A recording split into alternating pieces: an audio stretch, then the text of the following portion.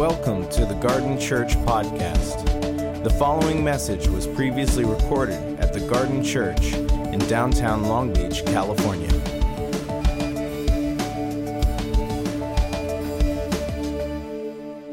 So we are in a very light and moderately meaningless summer series on the emotionally healthy church, in which we talk about other people who ought to hear the sermon and reference the podcast for them to do that. And so this one particularly this morning is a light, airy topic that I'm pretty sure nobody in the room really actually needs, but probably knows friends who do, namely dealing with grief and loss and disappointment. And so we're starting to land the plane on the series. Last week, Pastor Darren felt the pull of the Holy Spirit to take if you haven't listened to the podcast, please do, because I think you'll recognize why it was so important that we take a bit of a detour and consider exactly the theme of one of the songs this morning. How do we fight our battles? Very powerful and worth spending 45, 50 minutes listening in on it. He chose to do a podcast on the topic that was assigned to him. And so you can pick that up as well, garden.church or our iTunes page. You can do that. So I'll be finishing up this week and next week on these two final kind of conversations in which we talk this week about embracing grief and loss as the ongoing and necessary reality for the kinds of people that we are. Next week, we'll talk a little bit about how to love well by making incarnation our model. So those are the two things. So now you can decide if you want to come next week. Part of what we're trying to suggest here, though, is that especially for churches, and especially for those of you who may have grown up in churches, I think we spend a lot of time talking about the necessity, appropriately so, of spiritual maturity. What we have discovered over time, however, is that you cannot become spiritually mature without at the same time attending to emotional maturity. Because a lot of the things that Jesus has redeemed still work their way through. We are new creatures in Christ, but we still are the descendants of our grandparents. We're still dealing with things that were done to us. And Jesus is not surprised by that. So we ought not be, and we ought not at the same time expect automatically things to be changed or radically different. Partly because the goal is not simple life change. The goal is training us towards partnership with Him in saving the world. So He wants to take advantage of our dysfunction, our brokenness, our family systems, the stories that we have experienced, the disappointments we've incurred along the way, the damage we have done to others.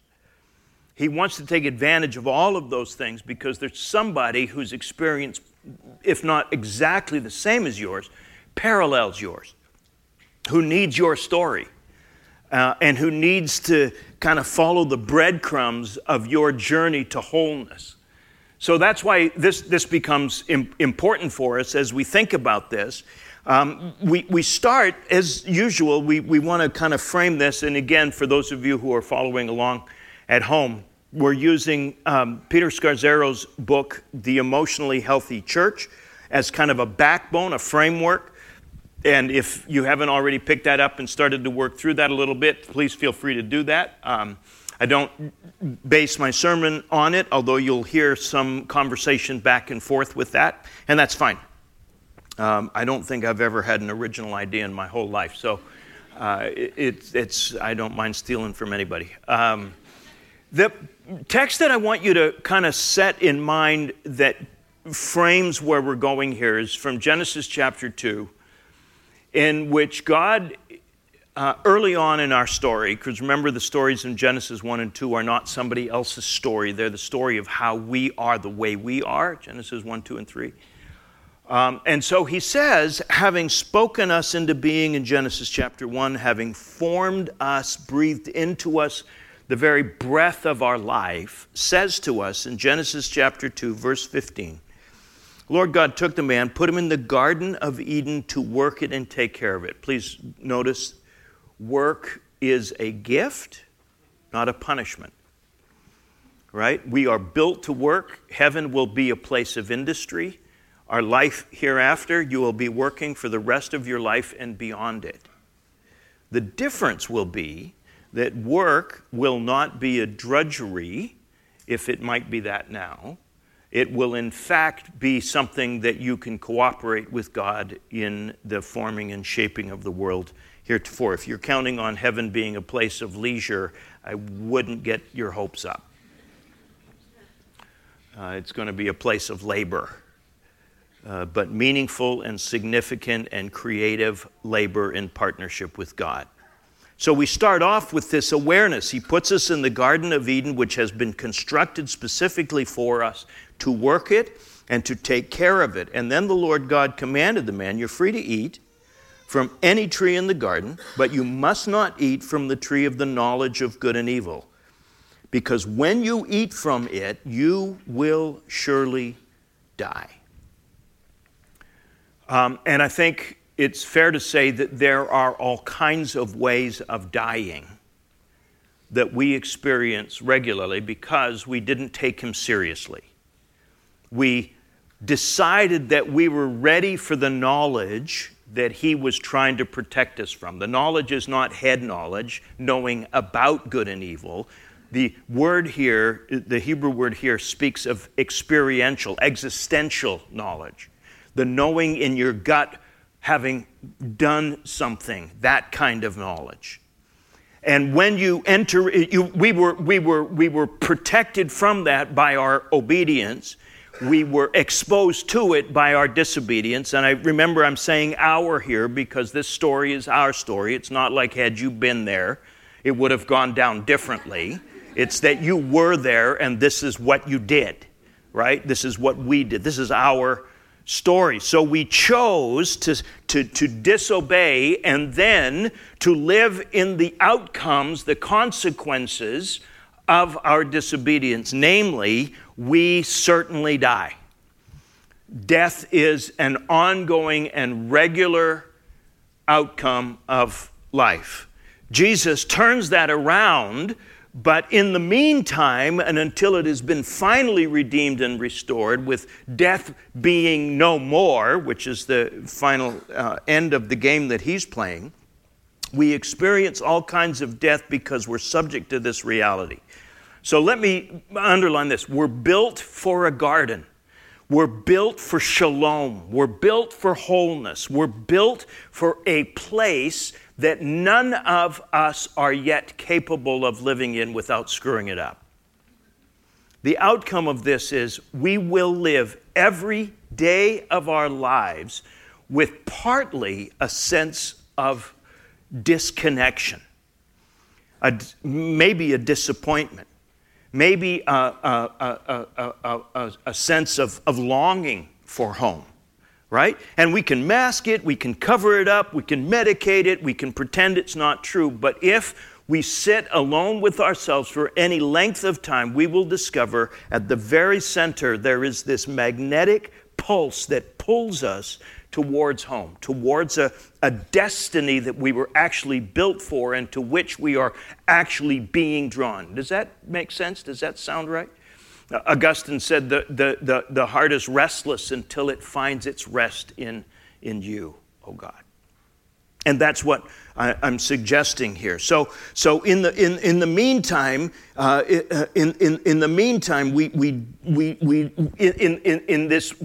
in this world that we live in, which is arguably just stunningly beautiful, gorgeous in all kinds of ways, right? The creation of sunset and flowers and blue on green and the wonder of that massive creation that sits right next to you, that we often or looks back at you in the mirror, that we ignore as the apex of God's creative genius, right? We smell a rose and we forget this is what a fallen rose smells like, right? But there's enough, isn't there? There's enough of a hint of the wonder of creation that it draws us, that we are drawn repetitively. We watch sunrise after sunrise, sunset after sunset, and unless we're not paying attention, and sometimes this happens, right?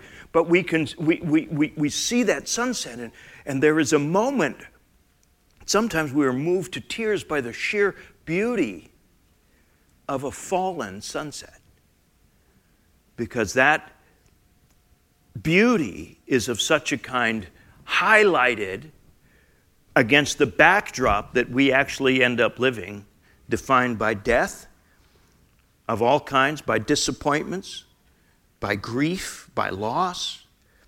We're always going to feel slightly, and sometimes more than slightly, off, out of joint. We see this modeled in Jesus, who Isaiah tells us was a man who was despised and forsaken. He knew what it was like to have friends who disappointed him. He knew what it was like to have people, soul friends, who betrayed him. Isaiah says he was a man of sorrows. He was acquainted, and again, the same word here is not from a distance, but at the gut level, with grief. We see this in John chapter 11, verse in the middle there, where he is coming to care for his friends Mary and Martha, having experienced the death of Lazarus. And can I just say this? The fact that Lazarus ends up at the end of this story being raised from the dead does not do one thing to mitigate the deep pain that Mary and Martha felt upon his dying. Resurrection doesn't fix death, it redeems it. That's different. It doesn't make it as if it never happened. You will never, having experienced catastrophic loss and having had that loss redeemed, not walk without a limp. This is the point, right, of this story. So follow this along.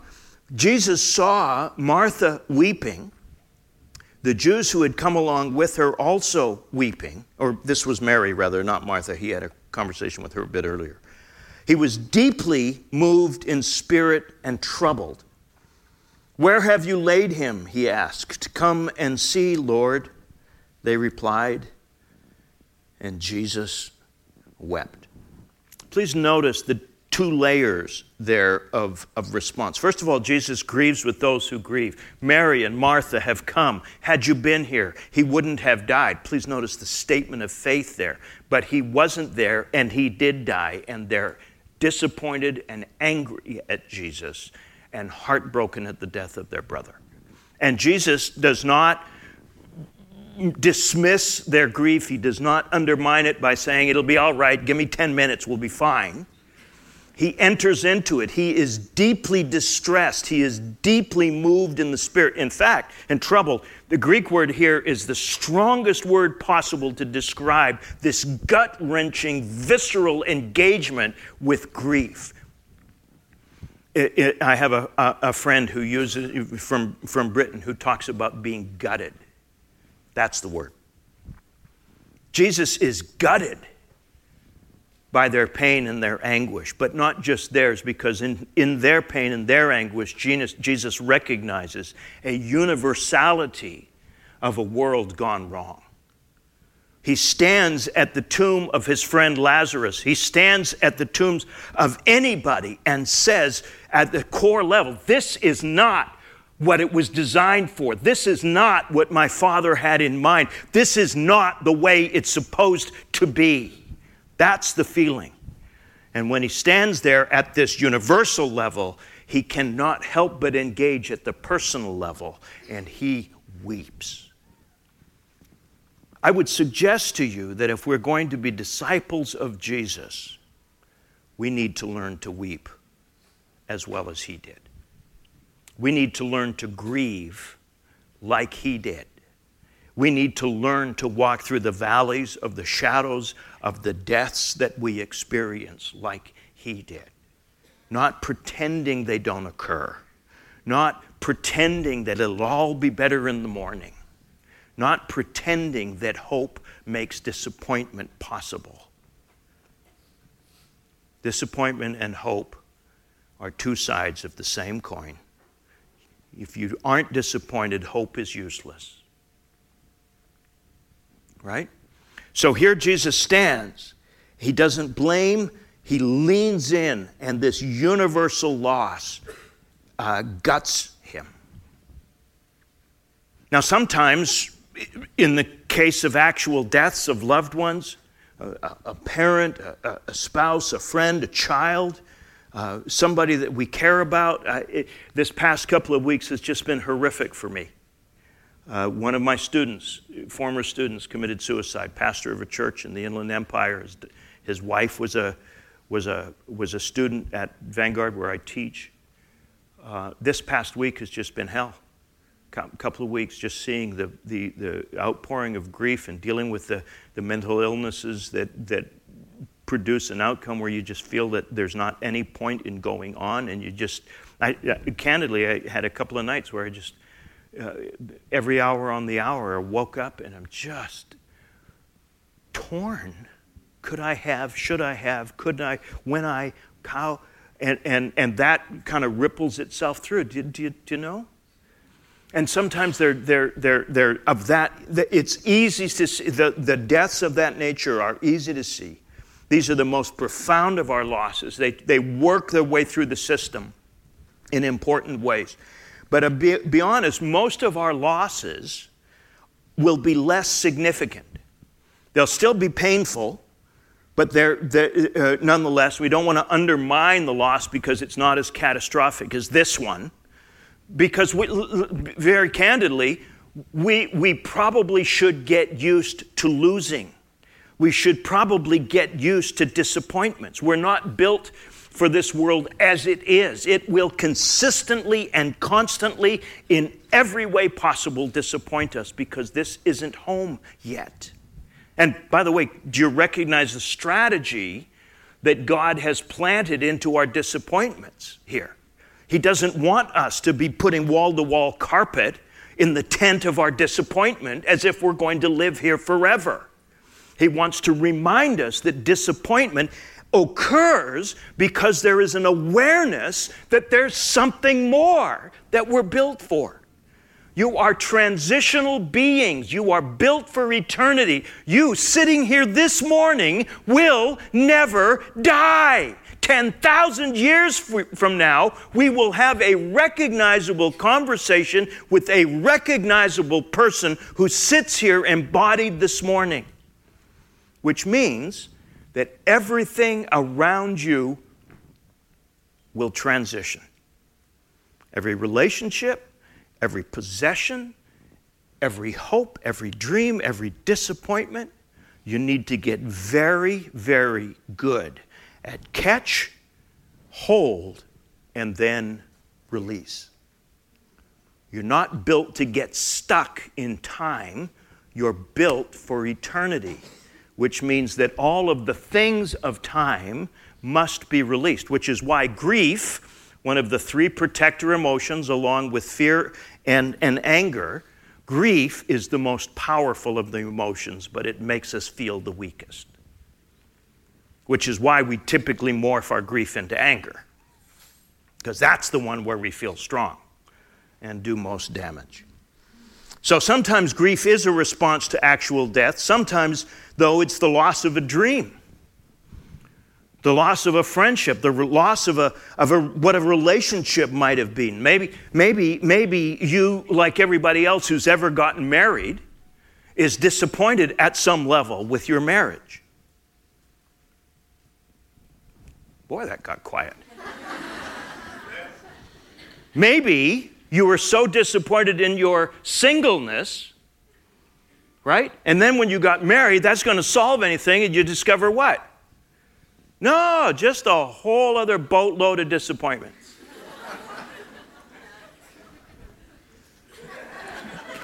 Nobody else? Right? And if it's not you who's disappointed in your marriage, it's probably your spouse. This is the way it is. No, why? Because no human person can replicate in any way, shape, or form the nature of the relationship of intimacy we're built for with God. That's why. It is necessary for me to be disappointed so I can differentiate myself from the person in whom I have placed my hopes so that I can love him or her the way Jesus loves me. Otherwise, I will be parasitically loving. If I don't love myself, I will love others as I love myself, which will be parasitic. Or more specifically, I will love others instead of loving myself. I will be a user of love. You see? That's more next week for anybody who wants to avoid that. So when we think through, or think about, you buy a house. You know, you enroll in a course of study. You get a job. And guess what you find? With very few exceptions. Disappointment. And sometimes it's minor and tiny little things that are readily adjustable. But other times it's pretty profound. So much so that 5 years from now you're looking for another job. Right? Or whatever. And sometimes, let's be honest, they're unreasonable expectations we had going in. What in the world was I thinking? Believing that a job was going to bring me fulfillment. Come on. I'm the one that's going to live forever. It's my job to bring meaning to my job, not the job's business to bring meaning to me. It's going to fade away. I'm not. I got this thing backwards. No wonder everything looks so tiny. I'm looking through the wrong end of the telescope. Turn it around, bucko. The world gets a whole lot bigger when you look through the right end of things, right? So we're invited into, or maybe you've had a child.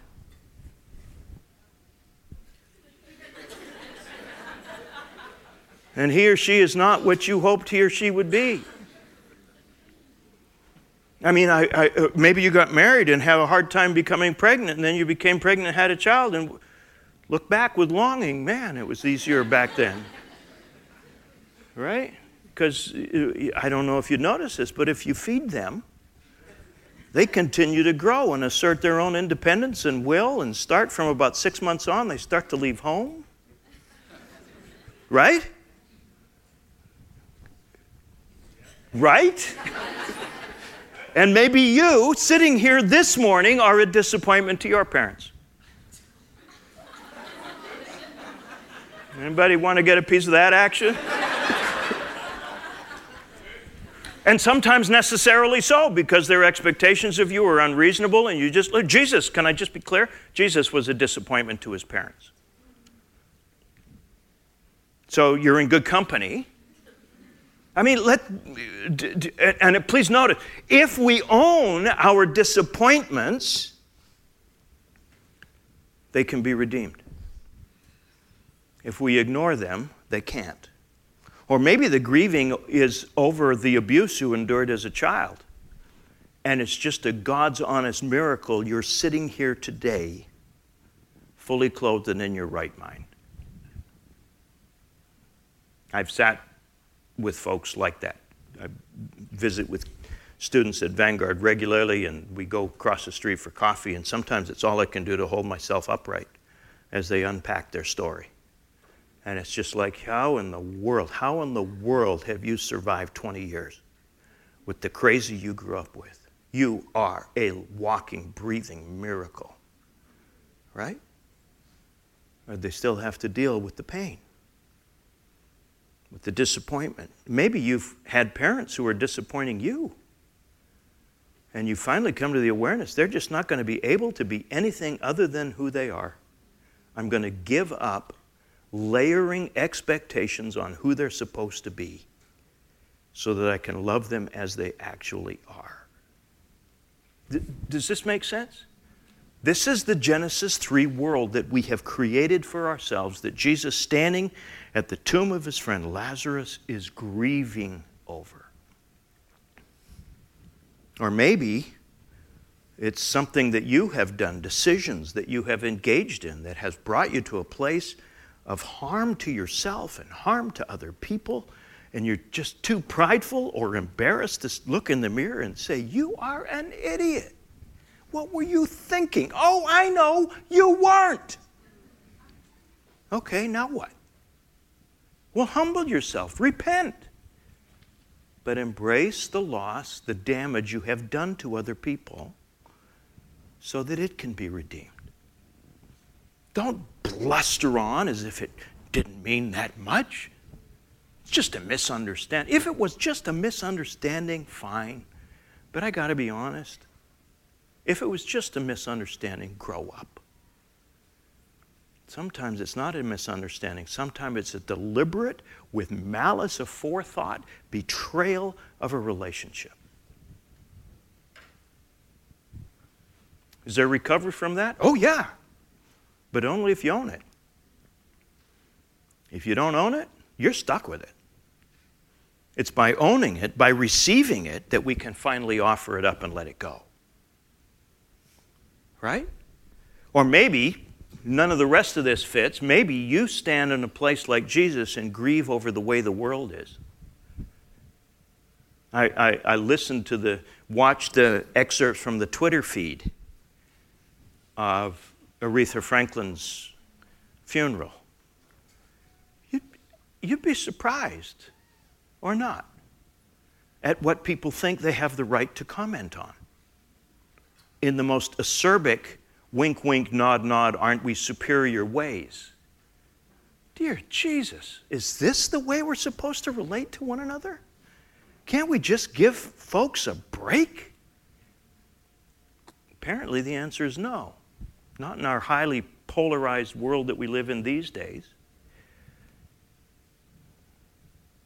So no matter how we try to avoid it or ignore it or medicate it to dull it, we will keep banging our heads against this reality. Truth, we cannot live without loss. So, as we accept that reality, as we embrace grief as the strategy we need to increase our capacity, as we learn to live with our losses, we discover that God is at work in them to form us to Christ-likeness. The purpose of grief is to help us identify and process losses of various kinds. And it's important that our grief be calibrated to the magnitude of the loss. Otherwise, the grief itself becomes a problem instead of the means to resolve the problem. Right? Like I have students. This is the first week of school. I've got probably half a dozen appointments with former students. Graduated last year, and they're coming to school. This is the first time they have not been in school since they were 5 years old.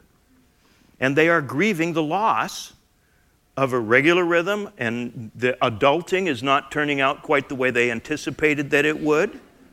Right? I have an appointment in a couple of weeks with a guy who got married, and we're walking through this, and he says, I love my wife, I love my marriage, everything's good, but I still can't get away from this sadness that I feel. And so we just had to sit for a minute. Well, what did you lose when you got married? I lost my singleness. Yeah, you did. There ought to be a sadness with that. That's a loss. It's not an unreasonable loss. And it doesn't undermine the love you have for your wife. My guess is she's feeling kind of the loss of her singleness too, knowing you. I didn't say that out loud. I didn't say that. I did not say that. It was getting too heavy in here, so you just... Right? But this is the kind of thing. We live with both loss and receipt all at the same time. You can't get to second without leaving first. Right? And first is safe till the game's over. But you can't... So, a couple of problems that we want to avoid. First of all, not grieving at all because it feels us weak, makes us feel weak and powerless, or more specifically, rushing through it too quickly. And we deny it, or we hide it, or we medicate it, And the problem is you have still experienced the loss of one kind or another, minor to major, and it will work itself through the system. Grief is the way God built us to honor the things that are honorable and release them. Right? And grief, if we don't enter into it, goes underground and does its work almost in spite of you. So, for example, my mom died in 1984. I was too stupid to know what was going on, and I thought I had bought into a theology that says, heaven redeems all deaths, and we shouldn't feel too sad, and so on and so forth. I lost one of the most important people in the world to me, and I flew back home and led a Christmas musical the Sunday following her funeral. No, we just keep on going. She's with Jesus. I'm sad. Oh, it's too bad. And as a result of that, the death of my mom has worked itself through my soul for the last 25, 30 years. If I just leaned into it, felt what I felt when I felt it, I would have been able to work through that in about a year or so. But because I didn't, it worked its way through me for about 25 years. Do you see what I'm saying? It happened. We experienced the loss. Because I didn't own it, because I didn't embrace it, doesn't mean it didn't happen. And so I worked through it in these dark and difficult ways. When somebody does die who is close to me, right? Somebody I have cared about, it's going to take about a year and a half to work through the loss, right? I have to go through all of the birthdays. I have to go through all of the anniversaries. I have to go to our familiar place that we used to eat. And to this day, how many years is it since my mom or my dad died? If the phone rings at 2 o'clock on Sunday afternoon, it's almost impossible for me to think that it's not my dad. He's been dead for almost 20 years. I see a profile. When we're out in public at a shopping mall, I see a profile that just for a moment reminds, or a fragrance, right, of bread baking. And bang, I'm right back there. That's okay. Can we just once and for all put aside the notion of closure? There's no such thing. There is no such thing. You're not, no, because if you do it right, you can function. And you're supposed to, right? But there will almost always, especially if it was a catastrophic loss, almost always be a place and a time in which you still feel the deep and profound weight of that loss. And that's okay. That's okay. So that's one thing. The second problem, however, is to get stuck in grief. Because grief is intended to serve a purpose. It's not a final resting place. Sometimes there is a perverse sense of place in which we make our home in grief. We become victims, and we act like that, and we expect others to treat us that way. We like the excuses that grief gives us, or we think it gives us.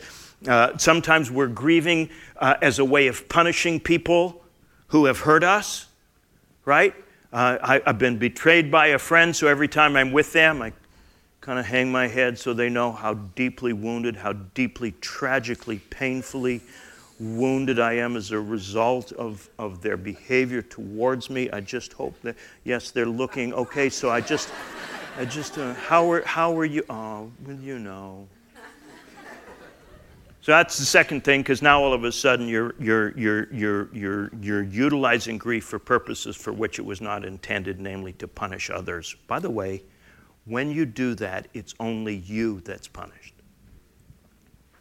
That's why the genius of forgiveness was invented. Okay? The third thing is that we catastrophize it. We turn every grief into a soap opera. It has to be calibrated to the degree of impact.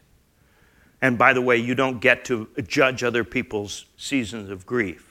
One of the things is we talked about with kids, for example. Kids experience loss. And as we teach our kids to embrace loss, we don't do it by minimizing the loss that they have experienced at 4 or 5 years old.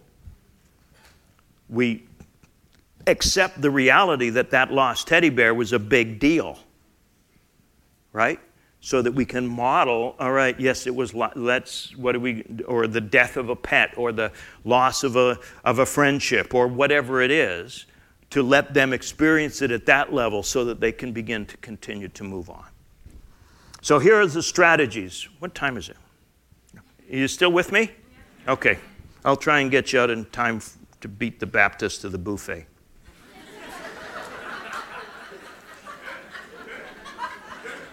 Sorry. Okay. So here are some strategies. First of all, pay attention to the losses. Let them be real. Own them as real. Don't amplify them, but let them be real. Sometimes, candidly, they're a result of unrealistic expectations that we shouldn't have had for our marriage or for our kids or for ourselves or for our job or church or whatever else. Maybe I need to own the sense of entitlement that I don't deserve such wounds. And when they occur, as they inevitably will, I'm sabotaged by that. Some are self-explanatory, the deaths of loved ones, and some of them, depending on the nature of my losses, my disappointments, my sadness. What I want to do with all of them in owning them is pray them. The biblical word for this is lament. You probably know this, but of the 150 Psalms, about 75 of them deal with sadness or anger or disappointment. So we ought to recalibrate our useful. Here's one that you might find useful. It's Psalm 13. How long, O Lord, will you forget me forever? How long will you hide your face from me? How long must I wrestle with my thoughts and day after day have sorrow in my heart? How long will my enemy triumph over me? Do you know God well enough to talk to him this way? David did. Jesus did. Look on me and answer me, Lord, my God, give light to my eyes, or I'm going to die. My enemy then is going to say, I have overcome him. My foes will rejoice when I fail. But I trust in your unfailing love. My heart rejoices in your salvation. I will still sing the Lord's praise because he has been good to me. Notice what lament does in the back end. It's against the backdrop of the Lord's goodness.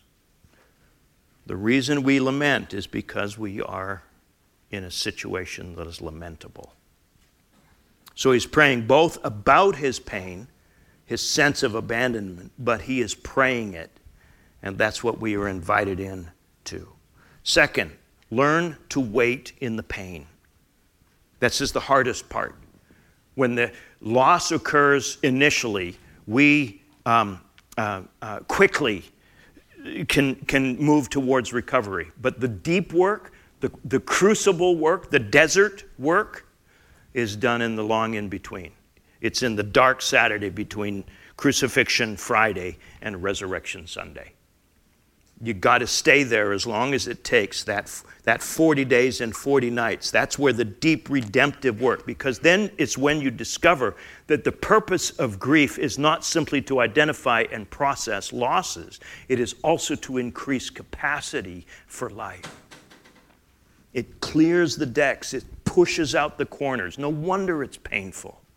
It's a massive renovation project of your soul so that you can be like Christ. Grief embraced increases our capacity for mercy, for Christ-likeness. We learn how to suffer those losses, not looking for them, but when they occur, I'm not going to turn away, I'm going to turn towards. Because loss is inevitable to growth, embraced loss is what enables maturity. The long, painful in-between is the place of the deepest work. Let me just say one thing here. Watch out for the dragons in the dark. This is where it's possible to blow yourself up in all kinds of self-justifying ways. Everybody know what I mean? The temptations, the sins that so easily beset us are made much more readily likely in the dark of disappointment. So guard your heart. There will become opportunities for you to blow yourself up in one form or another, and you don't want to screw up grief by adding on guilt.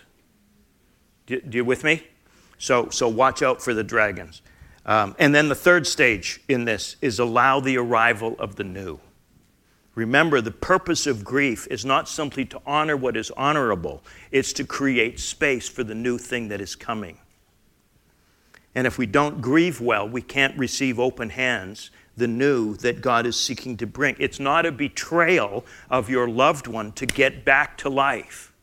Of course you're going to walk with a limp. Of course you're going to grieve. Of course you're going to, but don't let that loss be the definer of your tomorrow. Move on. Loss has created space for the new. Not to accept the new is, in fact, betrayal of the loss. What was the point of it then? You see? Jesus is clear. The reason the seed needs to fall into the ground and die is because if it doesn't do that, it will abide alone. It was true for him and it's true for us. That's the conviction that enables us to grieve with hope. Here's Paul's language. We know that in all things God works for the good of those who love him, who have been called according to his purpose. Please notice, this is not a pacifying platitude. This is a core conviction which enables us to get through the darkest of days. If you follow through the rest of that chapter, you'll discover what are the kinds of things that God is at work in. Remember? Hunger, famine, trouble, persecution, sickness, they still happen. And God is at work in ways of love for good. We might not always experience it as good, but it is good for the kingdom and thus ultimately for us. We are part of a much larger operation than we had thought before. So James, Peter, Paul, Jesus all say the same thing. Every day's got trouble. Don't be surprised when it happens. Lift your head. Don't waste time wondering why me. Lean in. And that headwind will enable you to sail. Let's pray. Thank you for listening to the Garden Church podcast. For more information about the Garden Church, visit thegardennlb.org.